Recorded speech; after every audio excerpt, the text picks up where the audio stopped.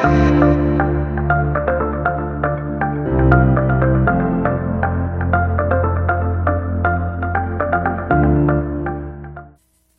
morning. I'd like to say thank you to all the new musicians we're having, and what a wonderful thing to have that sharing with us in our singing.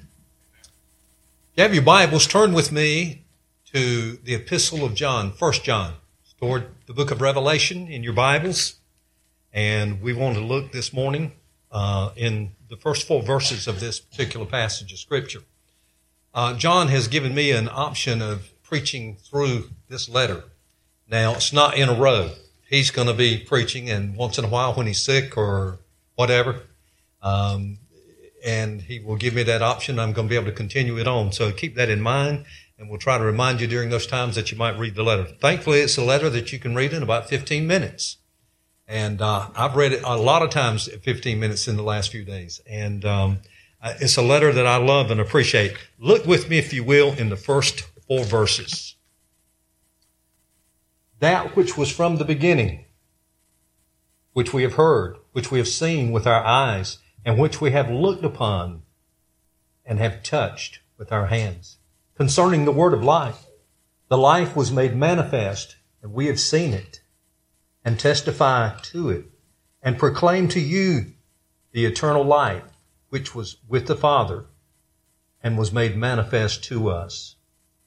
That which we have seen and heard we proclaim also to you, so that you too may have fellowship with us. And indeed our fellowship is with the Father and with His Son, Jesus Christ. And we are writing these things so that our joy may be complete. Let's pray.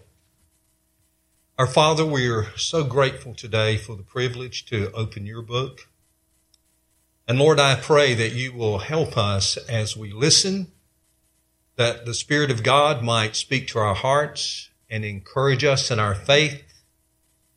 And we thank you for the Apostle John, Lord, that you gave us as you used him to write his letters. And Lord, what a challenge they have been to us in our lives. And I pray, Lord, you will help me to be true to the Scriptures this morning. And I pray, Lord, that you will speak to our hearts. If there is one here that is unsaved, Lord, may they hear the truth of the gospel today and cry out in repentance and be saved. We pray in Jesus' name. Amen. R.C. Sproul, since he mentioned his name, was known for going in the pulpit and never carrying a note. I'm not R.C. Sproul. I've got 3 pages here, and I got another page hidden over here. I got the table up here so I can get them laid out if I need to. And so please don't misunderstand and think somehow that I am he, because I am not. We're living in a day where things are getting dimmer and grayer. We're living in a day where absolutes are not welcome. It's amazing. It has affected the church even. Now, I realize there are books like the book of Proverbs that deal with subject matters, general truths, and you have to be careful how you apply those sometimes. But when it comes to the fundamental truths of salvation and our faith in Jesus Christ, it's absolute. It's black and white. There's no gray in it. And it's a subject matter that we try to be aware of as elders here and pastors here in tending the flock and teaching. John writes this letter for the very purpose, if you will, to clear those lines up. As about 44 years ago this month, I put my faith in Christ and God began transforming my life. But I want to tell you, the first few weeks after my commitment, I thought I was going to go crazy. I was raised under a lot of false teaching and was expecting things that I didn't actually see happening. And the brother that led me to Christ and discipled me, I'll never forget what he said after he led me to Christ. He says, if you ever have a question, I don't care if it's day or night, you call me. He never regretted anything so bad in his life when he said that. And I talked to him. I said, I'm struggling. And he said, listen, you get in the book of John, the Gospel of John, and just read. And he says, when you get done, turn back to the front and read it again. And I want to tell you, God used John's writings in his gospel message, if you will, that helped me tremendously. And I'm very fond of the writings of John. I would tell any Christian who has been struggling during your walk with Christ, the letter of 1 John is a clear letter. And it helps us tremendously. And the church needs to be aware, and we need to understand how to answer the questions sometimes. John is very straightforward. And, you just could not miss what he had to say about the subject matters. And we're going to be looking at that. I told John the other day as we were together writing, I said, I cannot imagine the Bible without the letters of John. It would be certainly missed. Even though I didn't know what was there, I'm sure I'd miss it. Look at John the man first. I think it's important in you starting a series such as this one that we look at the person in his life. The book of Matthew 10, verses 2 through 4, and we find it also in the book of Mark 3:17 that John was the son of Zebedee. His mother's name was Salome. Church history, and a lot of folks say today that they were probably he was first cousins with the Lord Jesus Christ, because of the fact that it's told in tradition that Mary's younger sister was Salome. And so I'm not sure about that, but it's very possible, and it would probably help us understand a little bit better why Jesus and John might have been so close. We're not sure about all those details, but he is the son of Zebedee. His personality and weaknesses as we think about the Apostle John. In the book of Mark, chapter 3 and verse 17, you find the story in Luke chapter 9 of James and John. Jesus, they've been on a tour, and he's ready to go back to Jerusalem, and he tells them to go into the Samaritans and receive the supplies so they can make their journey. Well, they were rejected and did not receive that, apparently.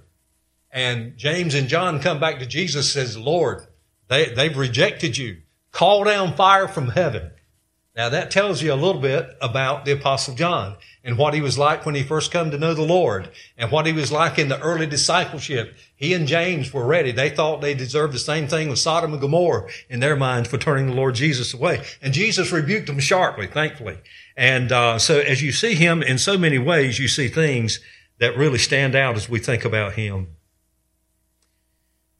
The story of the Transfiguration, and I think it's the particular one in the book of Luke in chapter 9 where Peter, James, and John, the inner circle disciples, went up into the mountain with Jesus, and there he was transfigured. It's an amazing story. After it was all over with, you find Jesus come down and met someone at the foot of the mountain who had a son with a demon, and he cast it out. But then as they go on, the very first thing you find out, Jesus is walking along, and probably these guys have separated themselves a little bit, and they're arguing about who's going to be the greatest in the kingdom of heaven. John's right there in that subject matter. He's probably pointing and saying, hey, James and Peter and I, we all went up that mountain. We've got to be close to the greatest. We're bound to be in that top bunch. He was no different than us. He was very much like us. Even in his Christian walk, he had to grow in grace. And though we see him this way, we will see him as he becomes humiliated and the Lord brings him down to earth, if you will. It was so bad that James and John's mother, and they may have arranged this, we're not sure, come to Jesus and says, listen, would you let my two sons, James and John, one sit on the right and one on the left in the kingdom? Man, they really thought something of themselves. And so we see, as we look at the Apostle John in the early days in the church, he certainly was very much like us. Think about the author in the day. The Apostle John was the last living apostle. He's the only apostle that died a natural death. The rest of the apostles, if you will, now we're not talking about Judas Iscariot in that, but they were all put to death for their faith, and John was not. And probably as he is writing this letter, he's probably in his 80s, early to mid 80s. We're not sure exactly what that was. But as we look at these particular letters, we think about them being just the only letters. And then there's the Gospel of John. And he wrote also the book of Revelation. And so there are 5 writings that he was involved in. The Lord used him to be able to do this. Now, as far as his name, it's not on it. As you read this letter, you will not find John's name. As you read 2nd and 3rd, you will not find. He speaks of himself as the elder in that particular passage. But it's not a problem. That is John's way, seemingly. In the Gospel of John, we find some 6 times in John chapter 20, John chapter 21, he calls himself that disciple that Jesus loved. By the way, if I was known for that, I'd rather be called that than anything you could call me. Wouldn't you? I mean, what a wonderful thing. And Jesus loves us all. But they were close and they were intimate as friends. And no doubt we see that very clearly. Even the night of the Lord's Supper, when Jesus come to the point of telling those men, one of you are going to betray me. They were all troubled about it. They all wondered if it was them. And Peter, in one of the passages, says he motioned to John to ask him. And John laid back toward Jesus. He was reclining beside him. And he said, Lord, who is it? And of course, then Jesus goes forth. So we see that intimacy and that closeness of the Lord Jesus Christ and John as we think about this. Now, the date of this writing, we're not real clear on. It's probably anywhere from 85 AD to 95 AD. Couldn't have been hardly after 95 AD because of Domitian's cry out against the church and all the problems that came as a result of him. And so they would have been mentioned there because of those things. But here in this passage of Scripture, we find the signatures, no problem, but certainly in this passage, we see John as the beloved. The background of the book, I want to share some thoughts with you on this particular thing. John's no doubt overseer of the churches of Asia Minor. Early church tells us that. He's not writing to an individual church, but it's a circular letter. As you read the book of Revelation in chapter 2 and chapter 3, you see Thyatira, all the different churches, Ephesus. John probably oversaw this area of churches very clearly in the early churches, said that's what he did. And certainly we see that as we look at him doing, he's sending a letter out, and it's going to be passed from church to church. His letters all together are characterized by certain words. The word love in all of John's writings come up to a little over 100 times. You will find it in his writings. Also, the word believe, some 75, 80 times you find it. In this letter, in 1 John, there are 2 words that pop up quite often. And here we find the word of confidence and the word of know. The word of know some 36 times. I counted them again last night. Probably got them wrong, but it's close. And confidence 4 times. John writes this book, and his purpose is that we might know we have eternal life, or that we might know that we do not trust in Christ and walking with Christ. We have not been born again. And that is very important. And he speaks of this, that we might have confidence in this passage of Scripture. So certainly that's important. John is writing to deal with a warning that the Apostle Paul left in the book of Acts in chapter 20. And there in that passage, starting in verse 28, remember what Paul said. Now, John, again, had been located a big part of his time at Ephesus.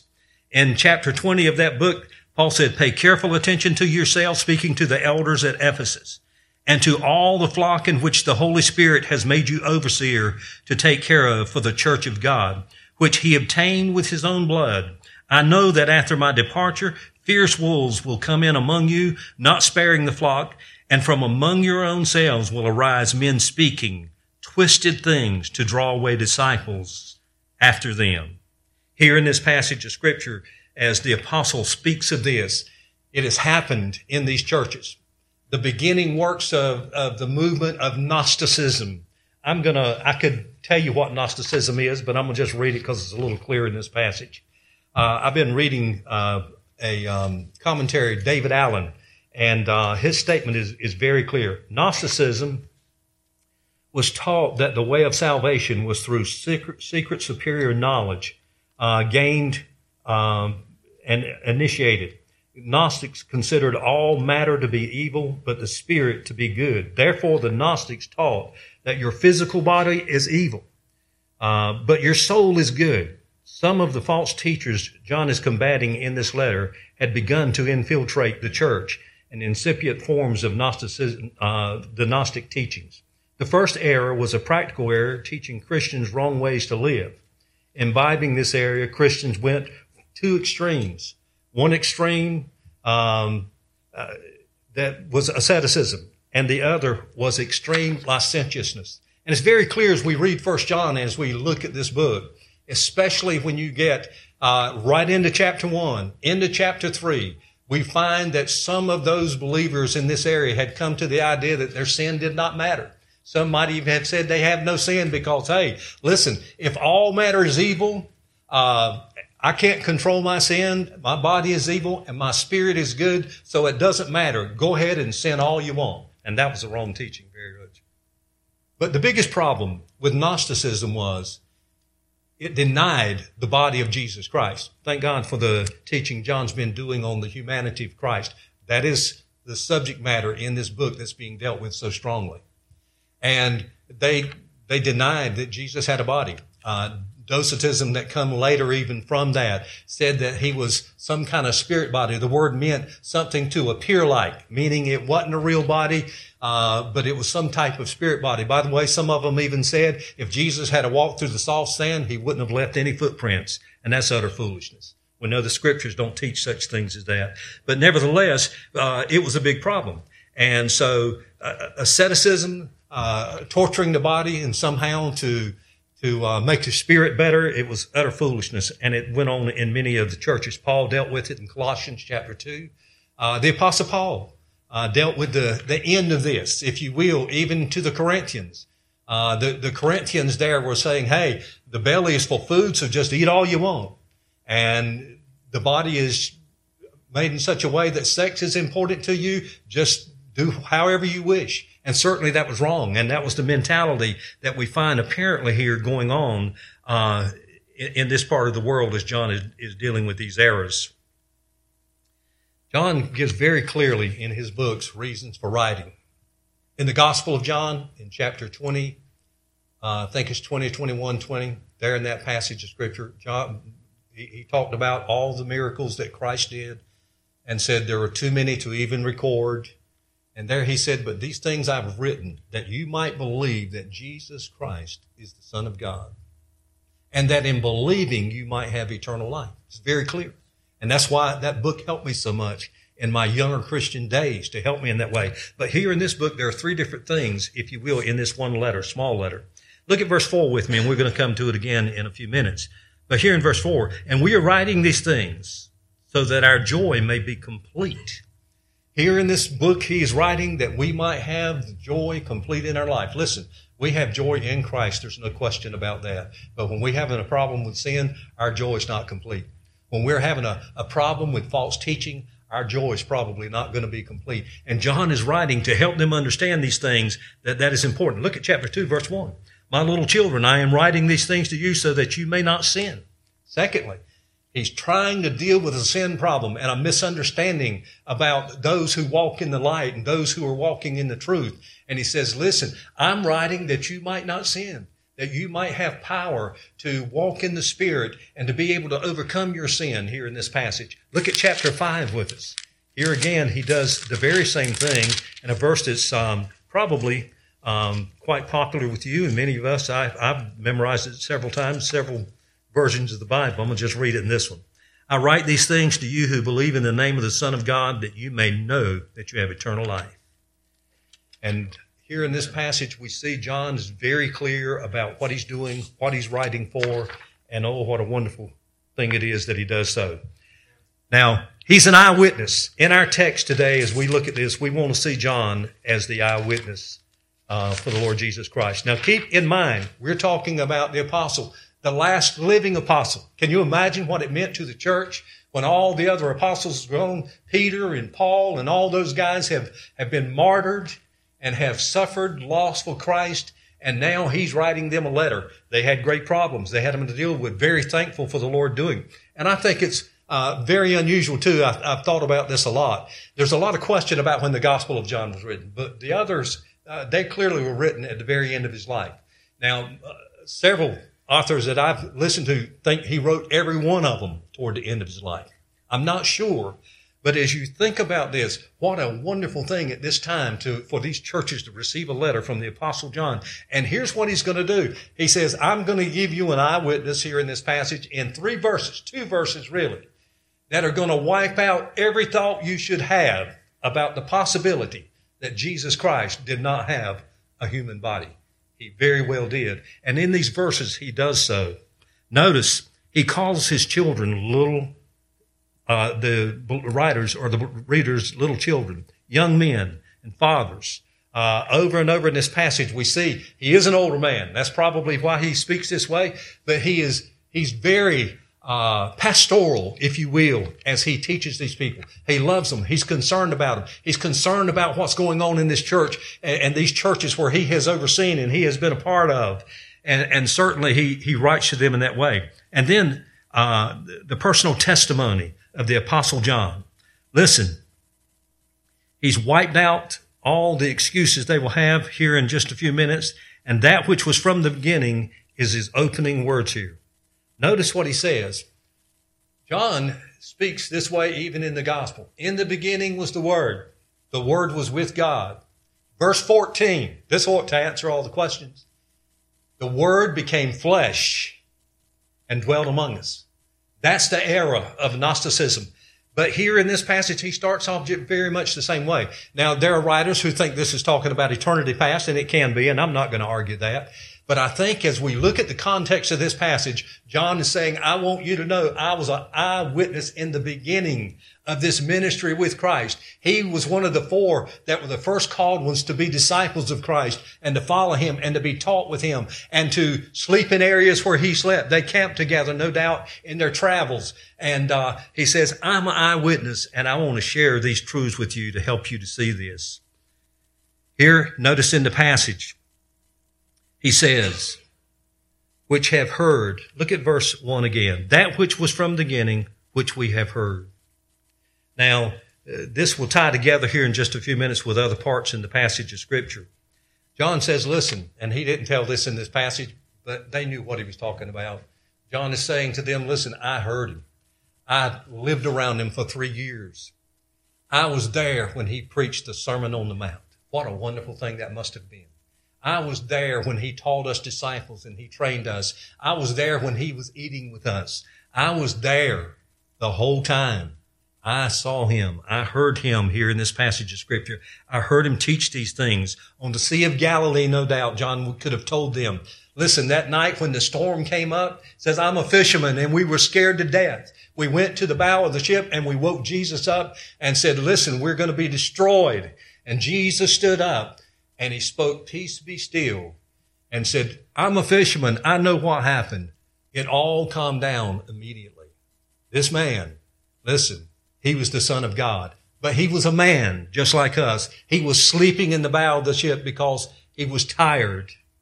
And as you go on and think about these thoughts in this passage, I love the stories that are around the crucifixion. They are so moving to me. As you read the story of the crucifixion in John chapter 18, verse 4 through 8, they have been around the table, if you will. They have been having the Last Supper. And when it is time, they go into Gethsemane and there they pray. And you remember the story. And Jesus told them, says, fellas, it's time. Let's go. And they leave and they go and they meet Judas Iscariot with his deceitful kiss on the cheek of the Lord Jesus Christ. And those soldiers that have come to take the Lord Jesus Christ and try him. And there, when they come, Jesus says to them, who are you looking for? They said, Jesus of Nazareth.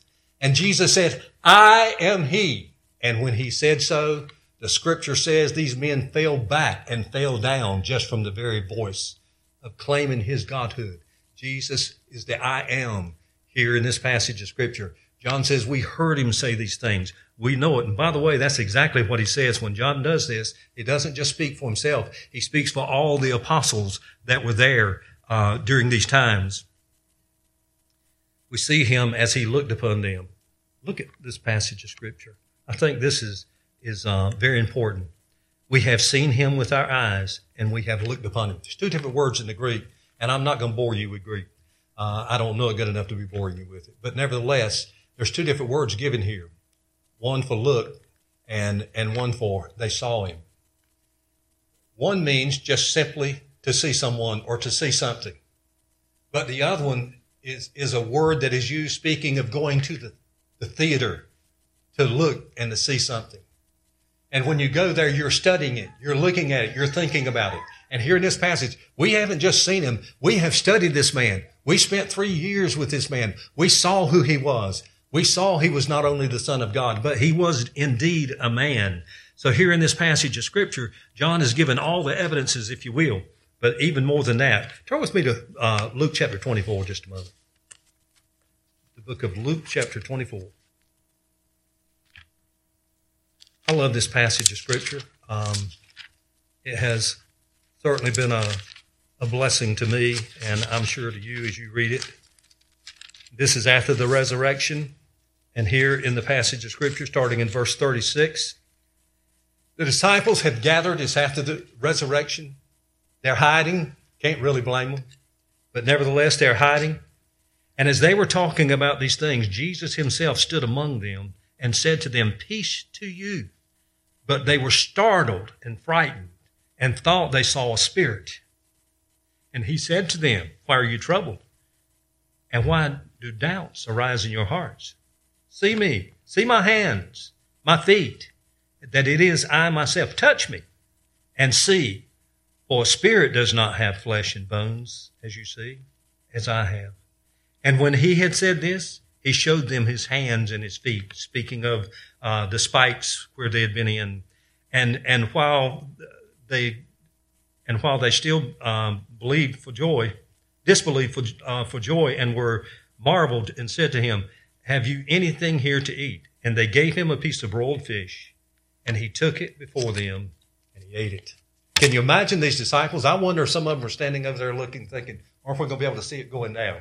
Now, it's got to be an amazing thing. He's in his resurrected body. He's in his glorified body, but he is still in a body. And here in this passage of Scripture, Jesus goes out of his way to make sure they understood clearly that he is the same one. They went later on to the ascension and they saw him in that body go away. And he said, "As I go, same way." So again, here in this passage of Scripture, the purpose of John is to deal with the false teachings. By the way, those false teachings are dangerous for several reasons. Number one, if there's no literal body of Jesus Christ, there is no atonement. There is no resurrection. There is nothing for us. There is nothing left to hope for, according to 1 Corinthians chapter 15. Paul in Romans chapter 5 made it so clear. Jesus, the second Adam, you could not have had it apart from having a body. And so as we see these things, we see so important. They looked upon him, they studied him, and they touched him. They no doubt hugged him at this time. Jesus is eternal life. Go back with me to our text, if you will, and listen as he continues in this passage of Scripture.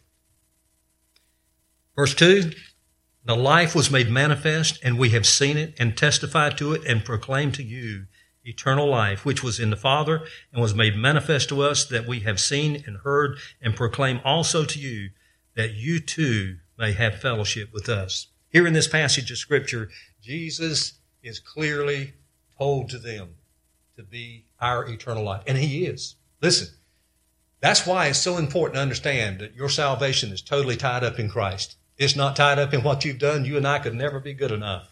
Listen, if we could never sin again, we couldn't do anything with the past sins we have and being born in sin. There's nothing we could do about that. There is nothing at all but trusting Jesus Christ, that at Calvary he paid for your sins and he calls you to repentance, and you come to repentance and you come in faith, and you're trusting nothing but what he did in such a way that it transforms your life by the work of the Spirit of God. And here in this passage, and John goes on and says, listen, this thing is everything. This is an absolute, John is saying. It's absolutely important that you understand the false teachers that come along with these things. They are wrong, and they are deadly wrong. And it's very important for us. By the way, today, as you are faced by people who might come to your door, and especially if you're not a very well-learned Christian, and I mean understanding deep theology, you need to say no thank you and send them on their way. It's a very dangerous thing. I was baptized in Mormonism as a young person. So glad I did not know what I was doing. Later on, God saved me and transformed my life. I had no idea what they thought about the Lord Jesus Christ. And believe me, they do not think what you and I do. A lot of people think they do. They do not. The Jehovah's Witnesses do not think what you and I think about Jesus Christ. They will speak of him. He is a God to them. He is not the God of eternity. They would not agree the I am that we spoke of a while ago was God fully, Jesus Christ. And so we need to be very careful as these come along. We need to understand that he is our eternal life. And listen, when you proclaim this to you, also understand when you have Jesus Christ, you have the Father. And if you are born again, you have the eternal Spirit living in your heart. And it is this that gives you the fellowship we have. You know, we talk about fellowship in this passage of Scripture. It's not talking about food fellowship. Now, that's a good thing. I'm not against that. Please don't misunderstand that. But this fellowship talks about a relationship being tied to the Lord Jesus Christ and the Father. Later on, he says, if you deny the Father, you do not have the Son, vice versa. It is no way you can do it otherwise. And certainly as believers, we are indwelt by the Spirit of God, and we have Jesus Christ as our intercessor between us and the Father, not only at Calvary, but interceding for us even this day as we walk and as we struggle with sin and all the battles that we do. Oh, what a wonderful truth. And here, John is making so clear in this passage of Scripture, this is such an important truth as we do look at this and understand it. We have fellowship not only with the Father and with the Son, but with one another. I want to tell you something. I've been saved 44 years, and I've been to a lot of different places, been to a lot of different churches one time for about 3 months. I forgot how many churches I went to raising funds to start another work. Met Christians everywhere.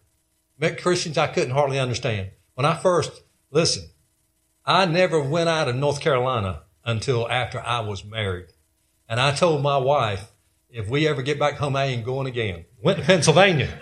Oh, you ever go and ride with those folks in Pennsylvania one time, you'll be ready to come back. I'm telling you, they're rough. Some of those folks, I couldn't understand it, but I'll tell you what happens. When you get saved, you go and start fellowshipping those people, and you find out they know the Lord, and you sense that they know the Lord. Friend, there's a fellowship there that you are tied together by Jesus Christ. There is nothing like it in this world. Nothing like it. And John says, listen, we want to have this fellowship. But I want to tell you something. You can't have this fellowship if you do not believe Jesus Christ is God in the flesh. If you do not believe that Jesus Christ has come in a physical body in humanity and died on Calvary and paid for our sins, there is no fellowship. I don't care how hard you work on spiritual things or whatever it is. The fellowship that we have in Christ is tied to good and true doctrine about Christ and salvation. And that's what he's saying to these people here in this passage of Scripture. And may God help us always understand that. Always be kind to sinners, but understand you and I don't have fellowship with a person who denies that Jesus Christ is God come in the flesh. We just don't. No matter how spiritual they look. Stop being ugly. Remember what I said. John is the apostle of love, as he was named and nicknamed by many, because he talked about it all the time. But John was one who looked at those who said, listen, you say you're in the light and you walk in darkness, you're lying. He was very clear. That's love. By the way, if you think a person thinks they're going to heaven and you set them down and help them see in the Scriptures and you tell them they're not, you're not a hater. You're a lover. I want you to know the truth. I want you to know the way to heaven, and it's important. And we need not let the politically correct today to take away our understanding and the truths of the Scripture and being able to stand forth with them and stand strong. The Apostle John, yes, he was the loving apostle, but on 3 or 4 times we will find as we study this letter, he was very quick to call a person a liar when they were not walking in the truth. May God help us that we do that. And I hope today if you're here and you are struggling with whether you are a saved person or not, especially a young person, I shared the other day at a meeting my testimony, and this is going to sound terrible, and I do not mean it to be this way. It has been easier for me after immediately getting my assurance than it is for a lot of young folks that were raised in Christian homes. They grew up hearing it. They always said they believed it, and then sometimes they go through this struggle with whether they're truly saved or not. I was living such a horrible life. It was the difference of day and night within 2 or 3 weeks of my life. I'm here to tell you that God did a work in my life. I'm so thankful for that. But if you're struggling with that, get someone to help you to study through maybe and look at some of these things. These are the books you need that will help you to do that. Let's pray. Our Father, we thank you. Thank you for this great letter. And Lord, I pray that you will help us to hear it and understand it. I pray, Lord, that you will Help us not only to understand it, but to share it as we have opportunity. No greater fellowship than sharing the gospel with one that is lost and they believe and their lives are changed. Oh, what a wonderful opportunity that is. Help us to be faithful to do that. And Lord, we pray today that you will open our hearts to these truths and help us to grow in light of them. In Jesus' name we pray. Amen.